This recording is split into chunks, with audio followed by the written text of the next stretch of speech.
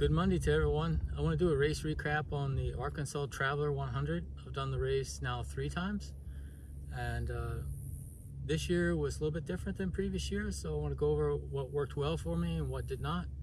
So I drove 9.5 hours up to Arkansas. I stayed in Morrilton, same place I stayed last year. It's about 30 minutes away from the Lake Sylvia starting area. Highly recommend staying in Morrilton. It's just a quick drive to the race, and I stayed at Super 8 Hotel, which is very reasonable. It's about $70 a night, and this year they've updated their bedding and stuff because they've got some competition from Holiday Inn in town.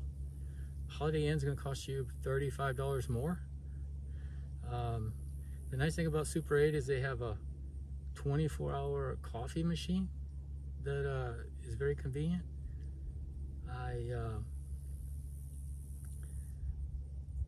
ate dinner at Steakhouse, which I highly recommend. I forget the name, but it's very close to the hotel. Did some filming on the Friday, and then Friday night went to sleep around 7, and I got up at, I guess it was about 2:30, 3 o'clock. Started, drinking coffee, prepping for the race. I had 3 drop bags that I had delivered the previous day. Got out to the race and got a pretty decent parking spot. You want to go out there early because you can only park on the right side of the road, and if you don't get out there early, you might be parking a mile down the road, and if you didn't deliver your drop bags, that's quite a hassle. Anyways, got a pretty good spot, felt pretty good. Race got started at 6 o'clock, and the temperature was in the high 40s. I was wearing my Hoka button down, my Brooks shorts, very similar to what I've got on now, and my Hoka Speed Goats, and felt very comfortable. I also had Craft arm sleeves on because it was a little bit chilly, but I prefer to start running a race a little bit cold because I know it's going to get warmer, hotter as you go. First 4 or 5 miles is a lot of climbing on Jeep roads, and I felt really good. Heart rate was low. I was really just cruising. I passed a lot of people. I felt really good, and then I got onto the single track, which is about 12 miles, and this is a technical single track where you're going up and down the Ouachita Trail, and I kicked a bunch of rocks. I just felt clumsy that day, and a bunch of people passed me on the single track. It's usually the case. Single track is not my strong suit, especially if it's technical. And anyways, cruising along, and then I had a bad, almost fall at mile 10. I caught myself, but I twisted my hip and really bruised some muscles in my hip. The next mile or 2 were very uncomfortable. I was really worried that I injured myself. That's one of I think the weaknesses of the brain sometimes is it'll do anything to save itself from hitting the ground, but I think I would have been better off hitting the ground because I wasn't moving that fast.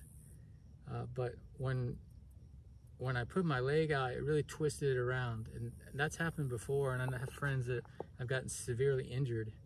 Is when your body makes a quick reflex with a leg to stick it out to protect you from falling, you really can get injured. But I had like kind of a limp. I think mile 11 and mile 12, a limp, but I kept moving along. After a few miles, the soreness went away and I felt okay again. I got to, one thing I will say also is the first 2 aid stations didn't even stop. First aid station just blew by. I didn't need any liquids, I wasn't hungry. The second aid station, which I think is around mile 13, I filled up my, I was using a Gatorade GX bottle, 30 ounce. Boy, that really worked well for me. I only had to carry 1 bottle because it's 30 ounces. And there were people always on the trail holding Gatorade, so you actually didn't have to go to the table, the aid station. So 10 seconds, filled up my bottle, and I was gone. So the first 2 aid stations I really didn't do anything with. I got to Lake Sylvia, and I grabbed some food off the table, filled up my bottle, and then started making the climb up into the Pumpkin Patch area. I call it the Pumpkin Patch Highway. It goes down to the Pumpkin Patch aid station, which is about 5 miles, but that's a pretty flat, like 4-wheeler road. Felt really good, kept cruising. Pumpkin patch, I ate some more food. Kept going up to Antenna Tower, felt pretty good. I may have hiked, I don't know, maybe 50 yards in the Antenna Tower section, but I really didn't hike very much at all until later in the race. Bahama Mama, some of the high climbs there, I hiked some, but I felt really good. I think my fitness was really good, very strong. I was lighter than last year. However, my speed on the single track hurt me a lot, and it cost me some time towards the end of the race, which I'll talk about later. But anyways, got into Lake Winona, felt okay. I made my first mistake there. I took off my arm sleeves because I thought it was getting hot.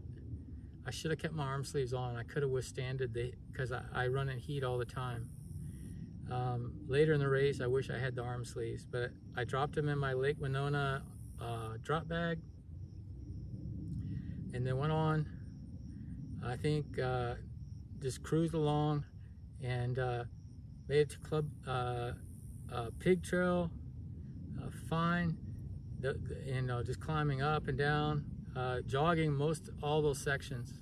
Very little hiking in the race. I was very happy with that. My fitness is much better than previous years. And after Pig Trail, it's kind of weird. We had a four-wheeler kind of harassing us on the trail. Kept saying buddy system, you need the buddy system. I think these two guys, I think one of them was drunk. He's kind of harassing people on the trail between Pig Trail and Club Flamingo aid station. It was no big deal. It was just kind of weird. I felt sorry for the ladies. That some ladies were running near me, and I know they really felt uncomfortable. The guy was harassing them. Anyways, made it to Club Flamingo. I had a drop bag there, but I didn't touch it. I got some burritos there. Probably the best aid station food I've had and I can remember. They had burritos that had rice, beans, and meat in them. I got a half a burrito and took off running. I should have grabbed 2 of them. That was really good. Kept running, made it into, right before I got to Bahama Mama, the leaders passed me. And that would really concern me because usually I don't see the leaders till after Powerline, but they had some real speedsters this year. They had a lady from Oklahoma that broke the course record, and she passed me before I got to Bahama Mama. It was really unbelievable. And she was going back. I was going out. Anyways, got into Bahama Mama, got some food filled up, and had a funny experience there because, I had the button down rabbit shirt. It kind of looks like an office shirt, dress shirt. And one of the guys there goes, "This dude has a briefcase waiting for him at Powerline." Made me laugh because I look like an office worker running the course. Out of Bahama Mama, started running up, and there was a huge bear print on the side. I mean, I'm talking a bear print that was as wide as my hand is long. And anyways, made it into Powerline probably around 6:20.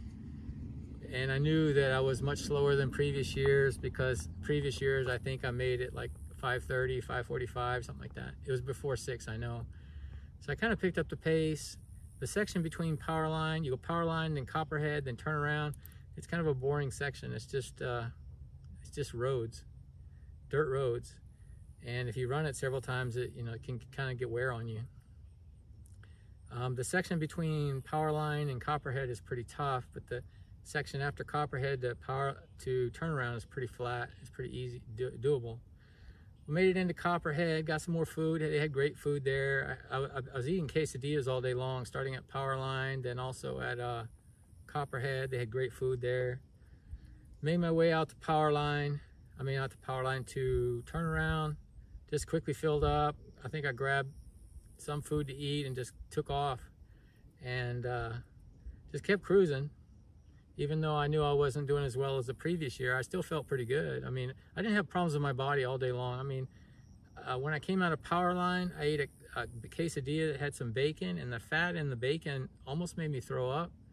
I think the food was fine. I don't know, I just had a weird reaction to it. I could feel myself fixing to throw up, but I saved myself. I didn't actually throw up. Kept the food in because I knew I needed the food anyways. That was really the only situation I had. The whole day my body felt good. My legs were, they felt heavy and they were sore because, I'd run so many miles. But no blisters, feet felt fine, everything. Well, I left Copperhead and I don't know, I just felt really unmotivated and bored. I was starting to get really cold. It was in the low 40s and I didn't have enough clothes on, which is, I didn't expect this to be a problem. I knew it was going to be in the low 40s, but last year I raced a race with just 2 t-shirts layered. It was 27 degrees, 22 degrees actually. I think the contrast, because Texas has been so hot this year, I've been running in 100-degree weather for 3-4 months, that the 45-degree temperature really felt cold. And I really wish I'd kept my arm sleeves on. Anyways, that kind of wore on me mentally, and I got unmotivated. Plus that section from Copperhead to Powerline is very boring. It's just up and down roads. And I just started telling myself, I was a bit depressed because the main reason I'd gone up to Arkansas was to visit family, and my mother got sick and couldn't see me, and my brother and his wife, which were doing the race, they showed up very late on Friday. I didn't get to see them. So, I got to see my family maybe 30 minutes the whole time I was in Arkansas. So my son had got in trouble at school on Friday. He's never gotten in trouble at school. So I had a bunch of things on my mind. So my mental strength in the race was not as strong as previous years. And I think that's very important because, I always talk about a why. When you're doing ultras, you need to have a why. Why do you want to finish this race? It has to be very strong. And that really started to phase me. So about a mile out of Copperhead, I decided to walk. So I walked the 3 miles into Powerline. Right outside of Copperhead, when I started walking, I told myself, I just want to go home. I've had fun in the race. The race is a great event, but I just really want to go home. And so I walked into Powerline and I dropped. Even at Powerline, they were trying to talk me out of it because I was way under cutoff and I could have finished the race, but I just didn't want to do it. I just unmotivated. I just wanted to go home. And so that's how it ended. I had a strong 70 miles and had fun. The race is an awesome race. I highly recommend it to anybody who wants to do it. It's a tough one. It's tough because you've got 30 hours. It's a race that probably needs, a lot of races would give you 33, 34 hours for that kind of race because of the elevation and everything, but you got 30 hours, so there's no goofing off. Had a great time. One thing I would do about the drop bags, recommend to other people doing the race, don't put a drop bag at Winona, Lake Winona. That's the first place you can put a drop bag. And the reason is because let's say you do drop out of the race, you're gonna have to wait until 11 or 12 the next day to get your drop bag, because they won't bring the drop bags back until the aid station closes, and they can't close the aid station until every runner gets to the next aid station. So all of my drop bags, I got back to the start finish around 2 in the morning. All of my drop bags were back by probably 7 or 8 in the morning, but I had to wait till 11 o'clock to get my Lake Winona bag. No fault of theirs, it's just my bad planning. But my suggestion is if you do drop bags at Arkansas Traveler, Powerline is really all you need.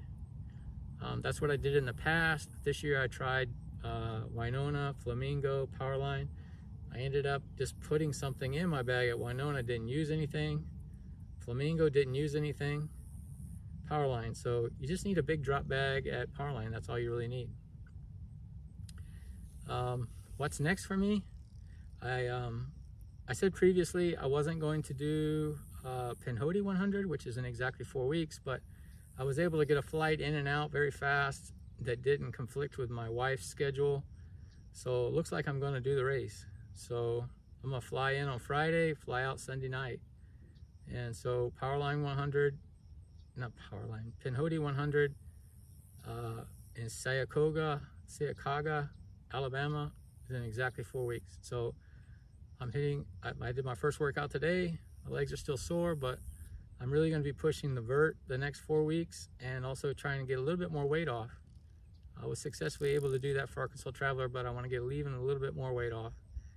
And I'll be ready. And then next year, I think I'm really just going to focus on 100Ks. unless I get in Western States. I'm in my 4th year. I might get into Western States with the lottery, but you know, my roots are the 100K. You know, even the previous name of my channel was Mile 62 channel. My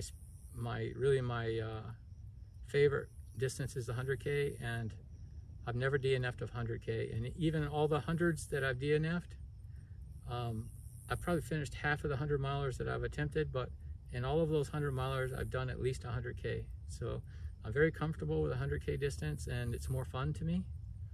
The 100 milers are just getting pretty painful. You know, the last 30 miles, you really beat up yourself. So I'm gonna slow down next year and focus on 100Ks and more local races in Texas. Exception would be Western States if I get in there. And there might be some chance to do Cruel Jewel, but I might do that in end of year. The only reason I might do Cruel Jewel is because my daughter's best friend moved to Atlanta, and she wants to visit her. So I have some idea to take her with me, and she can spend time with her friends there. But if I get in Western States, of course I'm not going to do Cruel Jewel because it's 2 months afterwards. But so that's the rest of my year. I got Pinhoti, and then next year I'm going to be doing 100Ks quite often, because on 100Ks I can do those almost every month. Whereas 100 milers I have to slow down some. And may try to get the Tejas Trails 400 mile buckle. I tried before and I signed up for too many races not sponsored by Tejas Trails. I think the best I've gotten was like 280 miles. But if I focus on Tejas Trail races next year, I can easily get the 400 mile buckle, and that's something that I wanted to do. And that will also keep me in Texas, because I'm spending more of my time helping my son get better at sports. He's lifting weights now, he's 10 years old, he's trying to get more fit, and also my daughter. So the priority is them. So more local races, more focus on 100K instead of 100 miles, and also weightlifting. I also have plans to do some Spartan races and also some Hydrox races, which is kind of a competitor with Spartan, but more weightlifting oriented. So I'm gonna have fun, but hope everybody's doing well. Talk to you soon.